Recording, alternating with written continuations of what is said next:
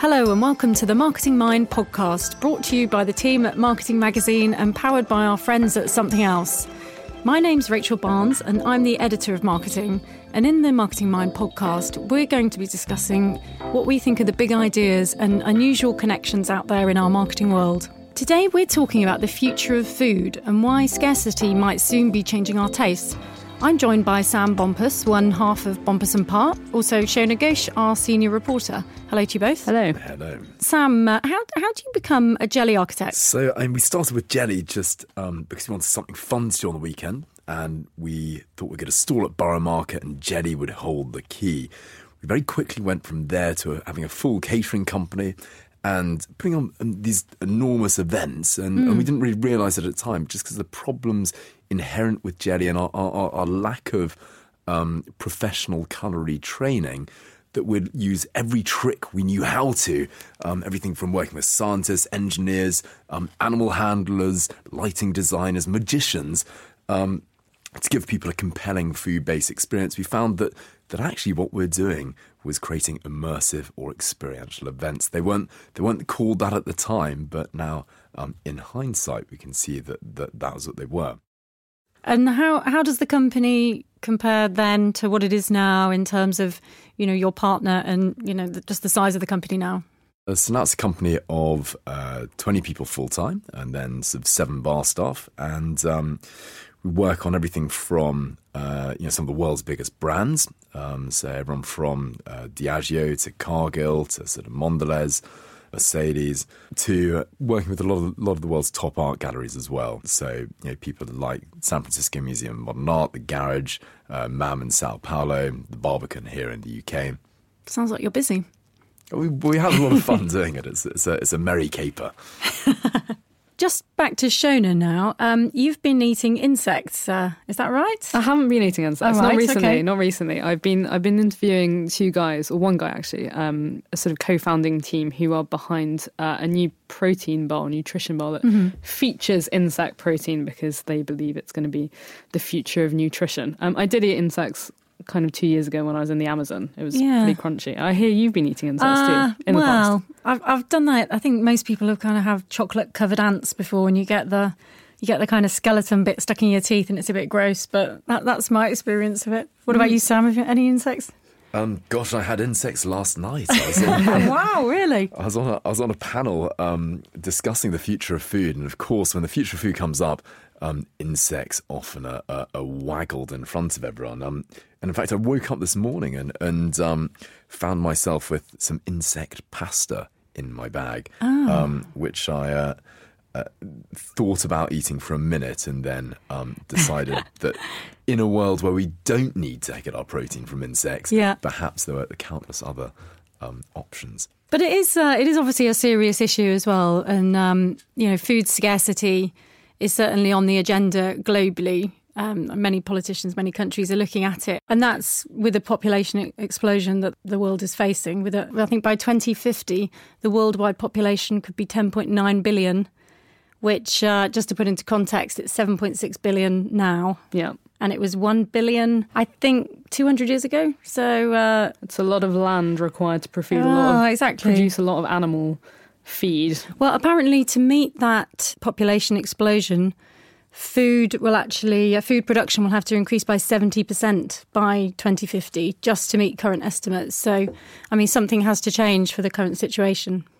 Yes, and I think also along with boosting food production, it's also thinking about the way that we get people the right nutrients. So, for example, we rely on cattle, for example. Everyone eats sort of cows and beef and steak and whatnot to get their protein. But with that population, we'll have to think about alternative ways of getting our protein because it's very resource intensive to produce that much meat. So one alternative is, as we mentioned, insects. And I was speaking to one startup that's thinking about using insect-based protein as an alternative. So they're called Crowbar Protein. And I spoke to Stefan Thoridsson, who's one of the co-founders. They're based in Iceland, and I spoke to them over the phone, and they're just going to explain a little bit about the project they're working on. So we're making nutritional powder that's called Jungle Bar, and it's made with seeds, fruits like dates and cranberries and chocolates, and then cricket flour. And it looks like a normal kind of energy bar. What it tastes like is kind of, it depends on people, but the strong flavor is of the chocolate and the cranberries, I would say. The cricket flour, the insect ingredient that we use, it doesn't have a very strong taste of it. So you kind of overpower the insect taste with the other ingredients. It kind of begs the question, why do you need the cricket flour in there if you've got all these other lovely ingredients? Just for the protein aspect. So he'll sort of go on to tell us about how much protein there is in there, but for them that's the sell, I guess. Icelandic food is not known for its excellence. Oh, well, disclaimer, that's not the view of Marketing Magazine. Flavours, or it's not sort of famous around the world for its... Well, kind of in London, we're pretty open about the new sort of foods and willingness to explore, but there's not a lot of sort of fermented fish and hitting our menus. Maybe it's the next big thing. Who knows? Maybe they're sort of graduating into cricket flour-based protein bars. Something they see currently. Being a mass market product. Exactly. So at the moment, they're very much an education and publicity drive. And they do very much hook it around the fact that it's quite a good source of protein. Yeah. But where do they get the cricket flour from then? How does that... They got this kind of industrial warehouse with cricket... No, they're not sort of shipping the cricket and then grinding them up and then sort of sticking them straight into a bar. No, it's quite complicated, the whole sort of producing insects for eating industry. It's a small yet growing economy. So they don't actually farm the crickets themselves, but source them from other farms. So in the next clip, Stefan will tell us a little bit about why they decided not to go down the farming cricket route and more down the protein bar route. Okay. First, we wanted to... farm the insect ourselves, but we found out that would be very complicated because there were people that had, dedicated a lot of their time creating these cricket farms for human consumption. And if we would go into this right now, it would take us maybe years until we had something that we could use. So instead of farming the insect ourselves, we could just go to other guys who are doing it much better than we could do in a short time. And we found these farms maybe 3 or 4 last years that we found, and we ordered some samples and just figured out, which one we wanted to use in our products. And we created some prototypes of the protein bar that we are very soon going to launch to the market. I can see the, why people are using insects potentially as a protein source, but is it really just a kind of a faddy, novel food, Sam? Do you think is there more to it than just a quick bit of PR to sell your product? I think there are a lot of interesting elements with it. If you actually look at it, we all in the UK consume about 0.5 kilo of insects ourselves. Really? So it's in the food. Like the FSA's regulations mean you can have, I think, 1 maggot in each carton of orange juice quite happily. So we're not aware of it, but a lot of insect protein does get into our diets anyway. But I would suggest that we probably don't want to be aware of it. And in Asian cultures where they eat insects, that's fine. There are some enormous sense of taboos that we need to overcome to get it into our diet. But I think where perhaps it might be a little bit more useful in sorting out this impending doomsday scenario that we're talking about is perhaps putting it into animal diets where animals are less fussy and also responsible for a lot of those. If we want to eat animals, they're incredibly energy inefficient. So it's a good way to get it into the diet and perhaps solve some of those problems we're talking about. Yeah. And that said, those problems that you're talking about are something that for the last 200 years, we've always been worried that we're always going to starve. It's sort of known as human nature. It's sort of the work of Thomas Malthus says that there are these sort of population checks that are going to come into play and have a disastrous effect on society, and we always think it's about to happen with sort of war and pestilence and starvation. The actual fact is it happens rather less than we always think, because humans are pretty ingenious about figuring out ways to get round it. The other thing as well is that if it does happen, is that such a bad thing? And this may be controversial, but obviously you had the Black Death sweeping across Europe, annihilating a third of the population, which was probably unanimously seen as being a very bad thing. Yeah, I'd agree with that. but at the same time, it led to the emancipation of the peasants. So with a third less labourers, the farm labourers were able to renegotiate their relationship with their lords and move from a rather brutish short life to a slightly less brutish and still quite short life. It's interesting that you mentioned the thought of insects as animal feed rather than human feed, just because I think you're right. As you say, there's a disgust barrier, but also we're looking at, the main problem here is how to, produce protein sustainably. And at the moment, we're using up a lot of land, basically producing soy to feed pigs, for example. And in China, where there's a rising middle class and pork's seen as this real luxury meat, and as sort of more people kind of gain more wealth, they eat pork on a more regular basis without much thought as to, how to do that sustainably. And in fact, they're actually, China's responsible for importing more than half the world's feed crops. Wow. Yeah, it's crazy, isn't it? Just to feed the pigs? Yeah, most of Argentina's soy produce is going to feed Chinese pigs. Wow. Yeah, it's crazy, isn't it? Yeah, that's incredible. When you think of those numbers, it just puts it into perspective, doesn't it?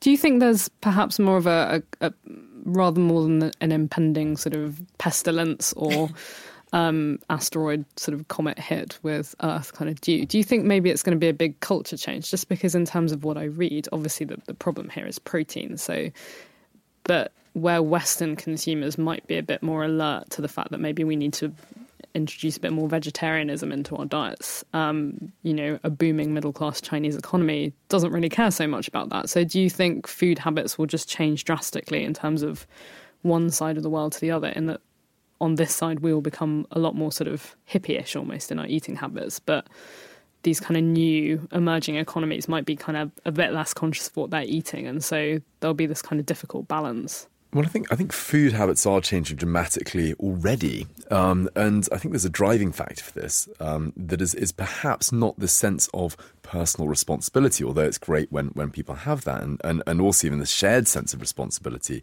that we hope that our governments and our cultural commentators, people like Jamie Oliver, are trying to instill in us. And I think actually one of the real driving factors is vanity. And if you look at what's happened over the last, since the introduction of social media, people are drinking less in our society. They're eating healthier. And I'd argue a lot of that is down to the fact that they want to look good in their pictures, or certainly look less embarrassed in their pictures. The selfie phenomenon. So people are more conscious of their appearance, and because of that, it's the food and how they're exercising. So that's having an effect on the way people view food. Is that what you mean? Well, look at the food heroes for our time that are in the press at the moment. Sort of is it the Hemsey sisters, the wonderful Ella. They are not eating in the same way we once would have eaten. They're very conspicuously consuming more green food, less meat. I think this is it's just endemic or certainly symptomatic of the way that things are changing. I took this question to Stefan, or something along the same lines, where I sort of did ask him whether it's going to be sort of the protein bar, because people already eat protein bars, but it's kind of gym bunnies, and it's popular in a sort of niche section of the population. And I did ask him whether he thought it will kind of stay with a niche section of the population of people who are quite health oriented. So in the next clip, he sort of talks about where he thinks it could sort of sit with the wider population. People are maybe going to, buy one bar and have a taste. And not everyone is going to buy it again. But we are certain that because we have this great products, with or without insects, it's a great nutritional bar that is free from dairy, soy, gluten, and peanuts. And, has all this great nutrients in them. People are going to see that, okay, this is not that big of a deal. I could buy insects again. But of course, in the beginning, it's going to take some time, and not everyone is going to buy it to begin with. Yeah, I think that in the future, insects could become a huge mainstream. Feels like that's a little unlikely in the Western world. I just can't get past the faddy nature of it. Where maybe in emerging nations where the scarcity is perhaps more prevalent right now, I could see it, but... And tastes are different as well, and that we just have that whole disgust factor going on. And, you know, Mexico, for example, they sort of love their butterfly larvae. That's a thing. But, you know, it's not seen as such a problem. So, you know, in the way that maybe we don't see Doritos as a problem, they're just like, oh, Doritos, they're rubbish. Let's have some butterfly larvae instead. Yeah, I said I'd actually love to taste the bar because I feel like we're doing Stefan a little bit of a disservice by not having one here in the studio that we could feast on. And I think that there's something to be said as well. We as humans can grow to enjoy any flavour under the sun. So no one is born liking the taste of coffee or liking alcohol. In fact, our bodies revolt against these substances, and it's only through forcing them down over time that we become acclimatized and then grow to love them. It also helps that they're addictive, and so perhaps we'll learn to lust after the taste of insects. I just think it's improbable in the near future, and I think there are many other trends that bear scrutiny ahead of this. Can you elaborate on that? Well, I think maybe trends is the wrong word, but they're things that I'm certainly more excited by. Rather than, for example, insect protein, maybe she'd be looking at the work that's been happening around in vitro meat.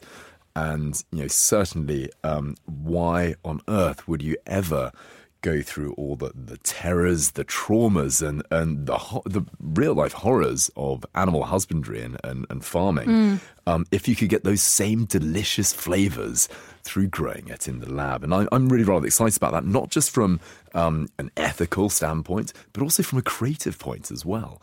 And what can you do when we're able to really start targeting genetic material and being creative with it? Of course, at the moment, it's illegal. Yeah.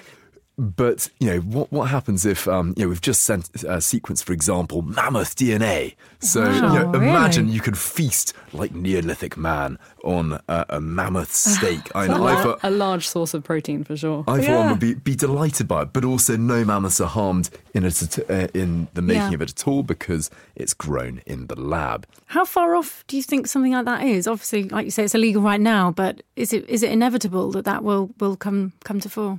Well, there are certain humans alive at the moment who have tasted mammoth, although it's not lab-grown mammoths. They've just apparently, in the nefarious world of prehistoric digs, when they've been thawing out a bit of mammoth meat, have just had a little pinch just to see what it's like. Really? That doesn't sound true. But it's all rumours. But I do think that, certainly in the genetics world, that there's debate around, now that we've sequenced mammoth DNA, could we combine it with elephants and create a live mammoth for our zoo? And for me, the first question that I ask is, can I eat it? Yeah. Do you think brands are exploring this kind of stuff? Just because when I was doing a bit of wider research around the protein bars and the insect-based protein bars, some other startups, I think there's another protein bar called Exo, who are sort of getting bigger in the US, again, among a certain population. But they mentioned they're in sort of talks with Unilever and PepsiCo, and I don't necessarily know if they've gone anywhere, but obviously there are some brands who are thinking at least about the future of food and future taste and so on. So where do you think sort of the big brands are exploring? Do you think, it's very much an R&D project for them, or are they kind of taking, the future of food tastes, these kind of quite extreme examples, quite seriously? Well, I think big brands obviously stand a lot to gain from calling the market in the right way and invest enormously in looking at the future of food. Perhaps they're not going as extreme as looking at manipulating DNA. I would probably hope they're not, for their sake, because it would be an enormous PR disaster if anyone found out. But I do think that they are looking at a lot of interesting applications of technology. Yeah. Certainly we've seen all the mysteries and wonders of 3D printing plumbed for all their worth in various guises. When we started out making jelly, we were making all the molds through sort of 3D printing, and since been along to people like Mars, people like Mondelez, and said, I always ask, what are you excited by at the moment? And quite often their innovations guys are, we just got this 3D printer in, and which is amazing, because I sort of asked, what were they doing before? And they said, we just had some guy in the village doing all our chocolate molds for us. And that was their form of rapid prototyping. So they are innovating in this way. But of course, for me, some of the stuff that I'm excited about is, now that we know a lot about people's DNA, can we start using that to code very specific food products just for them? Wow, really? Can we, if you have this sort of understanding of people's makeup, and we know how important food is to their health and well-being, can we move back to a sort of almost a Galilean philosophy of food? And Galen was the Greek philosopher whose ideas around food dominated Western thought right the way through to the Renaissance, and he has this notion of sort of humoral balance, where you're either choleric, sanguine, or a few other bits and pieces, and by balancing up your diet, you're able to make yourself a better person as well as a healthier one. So you could have a melancholic diet, just if you're a sad person, it would just be tailored to one of your four humors, basically. Yeah, it is sad, sad food. Of course, but I think this is the way that people are now starting to think about their food, is by having the right diet for them.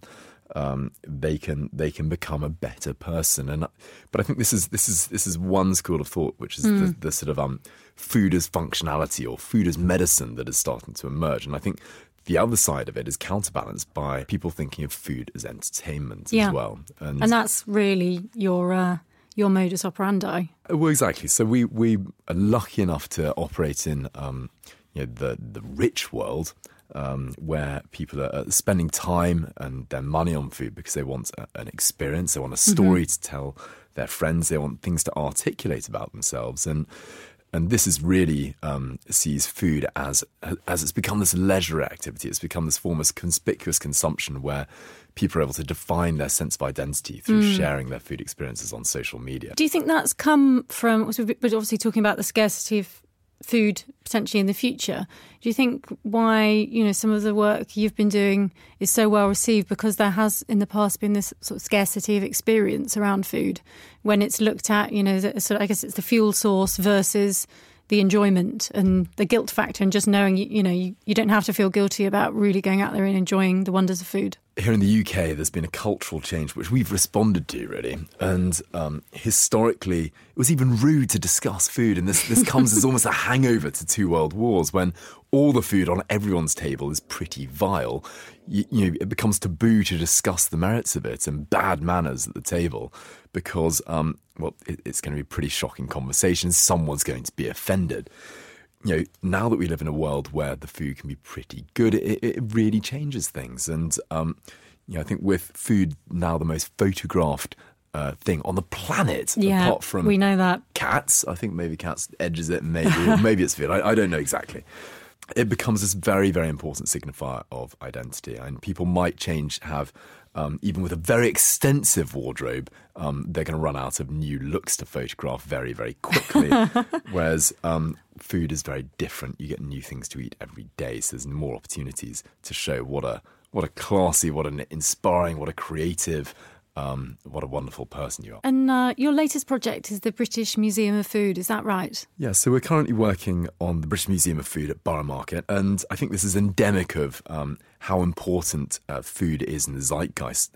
We actually launched this and we found out that just a week after launching the world's first museum dedicated entirely to the subject of food and its entire capacity, a similar museum is opening in New York. Wow. So copycats, or just great minds thinking alike? I think it just shows that it's part of the zeitgeist. So whereas before there were our inspiration really comes from the Design Museum, which 20 years ago started off as a temporary exhibition, then became a permanent exhibition at the V&A, moved through its permanent site, and is now going to the Commonwealth Institute.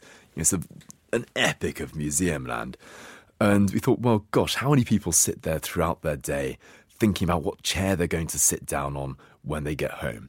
The answer is very few, and a minuscule amount relative to the number of people that are planning their evening meal or strategizing where they're going out to restaurants or what they're going to do for their weekend barbecue. And I think that's why there's really the time is now for a food museum for actually both tropes of food. So this is food as entertainment. You can go along, you can have a stimulating, immersive day out at the museum. But also in terms of some of the more serious issues around food as well, in terms of having a serious body that can help inform government policy, and also try and tackle those subjects like global food security and sustainability in terms of education in a fun and engaging, inspiring way for kids. And you've also been in the press a lot recently for your alcoholic cloud. Can you just tell us a little bit about that? Well, the two are related. We started speaking to Borough Market about opening the British Museum of Food. And they've got a site for it, which is where we're opening the museum. And beneath it is where the bar is. And we're cannily subsidising opening a new national cultural institution by opening a bar, tapping into something that is obviously very important to the national identity, which is drinking. And with it, we wanted to do a bar that was sort of immersive, engaging, and stimulating, really grab people by the throat. And for that, it's got a breathable cloud of cocktail within it that intoxicates through the lungs and eyeballs. Wow. Of course, that's a gin and tonic, something that's familiar to us all. And but there's also does it sting? No, not at all. So you get quite used to it. But if we're as far apart as we are, which is about a metre away, we wouldn't be able to see each other at all because there'd be so much booze in the air between us. But there are other elements as well. So there's a leucastic albino python in the ladies' loos. The gents, oh my goodness, I'm assured by my medium, is haunted. And there's also, you can drink from a human skull. Wow, that sounds like quite an experience, I have to say. Just seriously, with insects, obviously your experimentation and being creative is absolutely core to what you do and how you approach food. Would you consider looking more at insects and how you can incorporate that into your creations? We've done lots with insects. I mean, even about 4 years ago, we did something called Taste-O-Rama, in which people got to eat their way along to Indiana Jones and the Temple of Doom. And of course, with this, food is a very, very important signifier in the film. There's a lot of eating monkeys' eyeballs and also insects as well. You could tell who the baddie was because they feasted with relish on the cockroaches. And so we were serving up crickets with that. It's actually we're serving them up to make the point about food to booze and how they're used to differentiate society, to express who we are and generate a sense of identity. Crickets they can be pretty tasty. They're a bit like chips. They'll take up whatever flavour you put them in. They're pretty brutal, to be honest, to cook with. You get this sort of Hessian bag that's gently crepitating and sort of pulsating, filled with live insects. Oh, gosh. And you've got to put them in the fridge, and this sort of slows their metabolism down. They sort of quiet down. Then you sort of put them out of the baking tray, sprinkle them with oil, a bit of chili powder as well, a bit of paprika, a load of seasoning in there too. Then you put them in the oven, slam the oven on, and they gradually start heating up. And there's one horrifying moment when all the insects wake up, and this is the humane way to do it. And the oven erupts; it starts juddering and shaking as they all sort of take off and try to escape. 20 minutes later, they're done. Oh, really? Well, sort of horrendous. I was almost kind of, my mouth was watering with the talk of the oil and the chili, and then no, it kind of went into nightmare territory. Crickets, yeah, it's not ideal, is it? I know. Yeah. I got to say, it's about as close as we've got to horror film cookery. Yeah. Did you film that just for the sound effects alone? We drew a veil of modesty across. Oh, poor things. Protect their dignity. But we did celebrate their lives by eating them all. Well, that's one thing. And obviously experimentation, is really important to you. And you were mentioning about in vitro meat. When when we're looking to the future and we're looking at these resource-intensive proteins, like intensive farms full of hundreds and thousands of cows, will the steak as we know it become a luxury for kings and queens and oligarchs, and we'll be kind of looking for our alternative protein sources, do you think?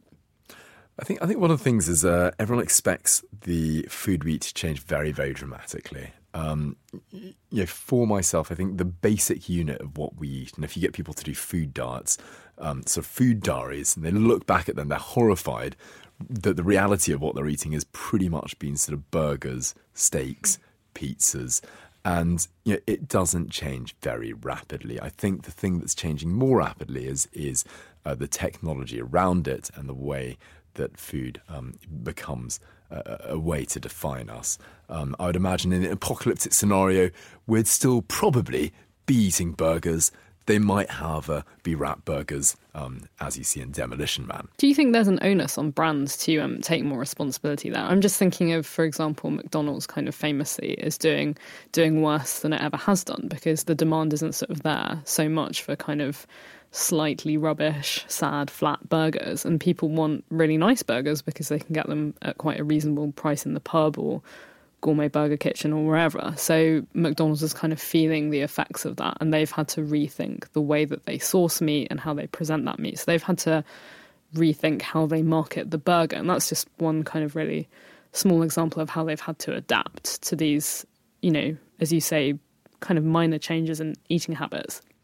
I think it's incredibly important that brands have a very clear philosophy and they stick with that philosophy. And if that philosophy is absolutely at odds with their consumers, they're going to suffer.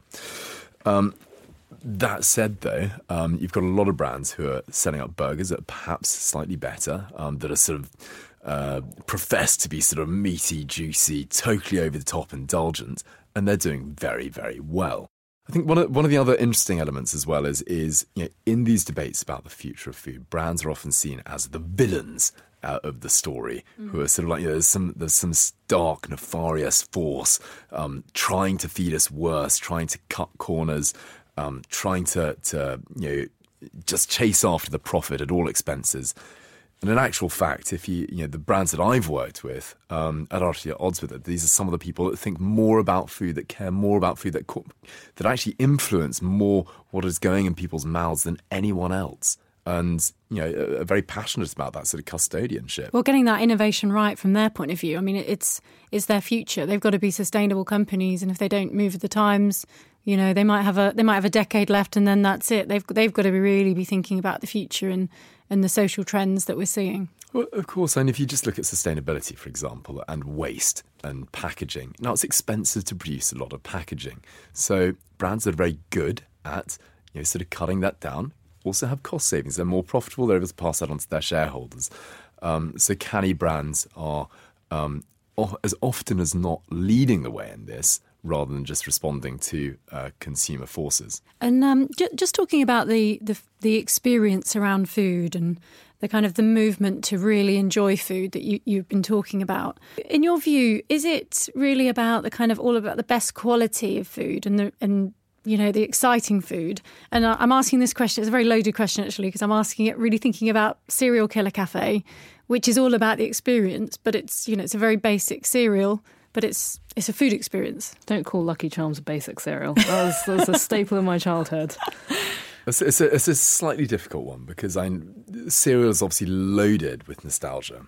So it means a lot more than just puffed wheat and puffed maize to a lot of us. I think Cereal Killer Cafe is maybe not the best example because it's so loaded with meaning, not only from cereal, but how their owners have responded to media pressure.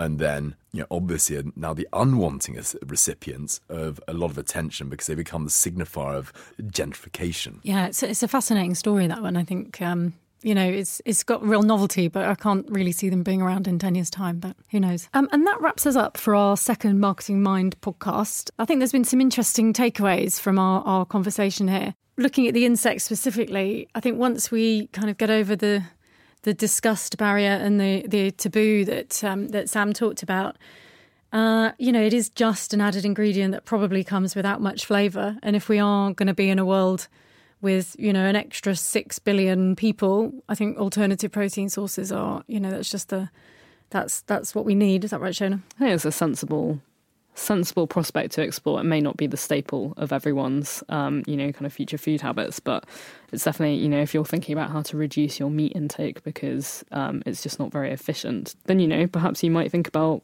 getting your extra 6 grams of protein a day from a protein bar that contains cricket flour. It's not unfeasible. It just may not be a mainstream kind of habit just yet. But as we said, with some of the numbers we're talking about, the situation in 10 years of an extra billion people and 70% increase in food production required by 2050, something does have to change, and we will be seeing alternative food sources, whether that's in vitro meat or crickets. Our tastes will have to change, and brands, like you say, Sam, they perhaps will be at the forefront of of leading some of that innovation. It won't just be scientists, locked away in the sort of, the World Health Organization. They'll actually, it could be the Mars or the Unilever of this world who are trying to find answers. I'd imagine they will be. And who else has that much money to invest in it? Yeah, quite. Well, I'd like to thank Shona Ghosh, our senior reporter and podcast editor, and our special guest, Sam Bompers from Bompers & Parr. Also, a special thanks to our producer, Nan Davis, and to Something Else for hosting us here today.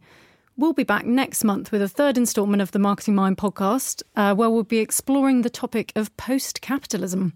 You can get the next episode by subscribing to us on iTunes or SoundCloud. And you can join in the conversation on Twitter, following our hashtag MarketingMind, or tweeting at MarketingUK. You can also find out more on our website, marketingmagazine.co.uk/podcast. You've been listening to The Marketing Mind.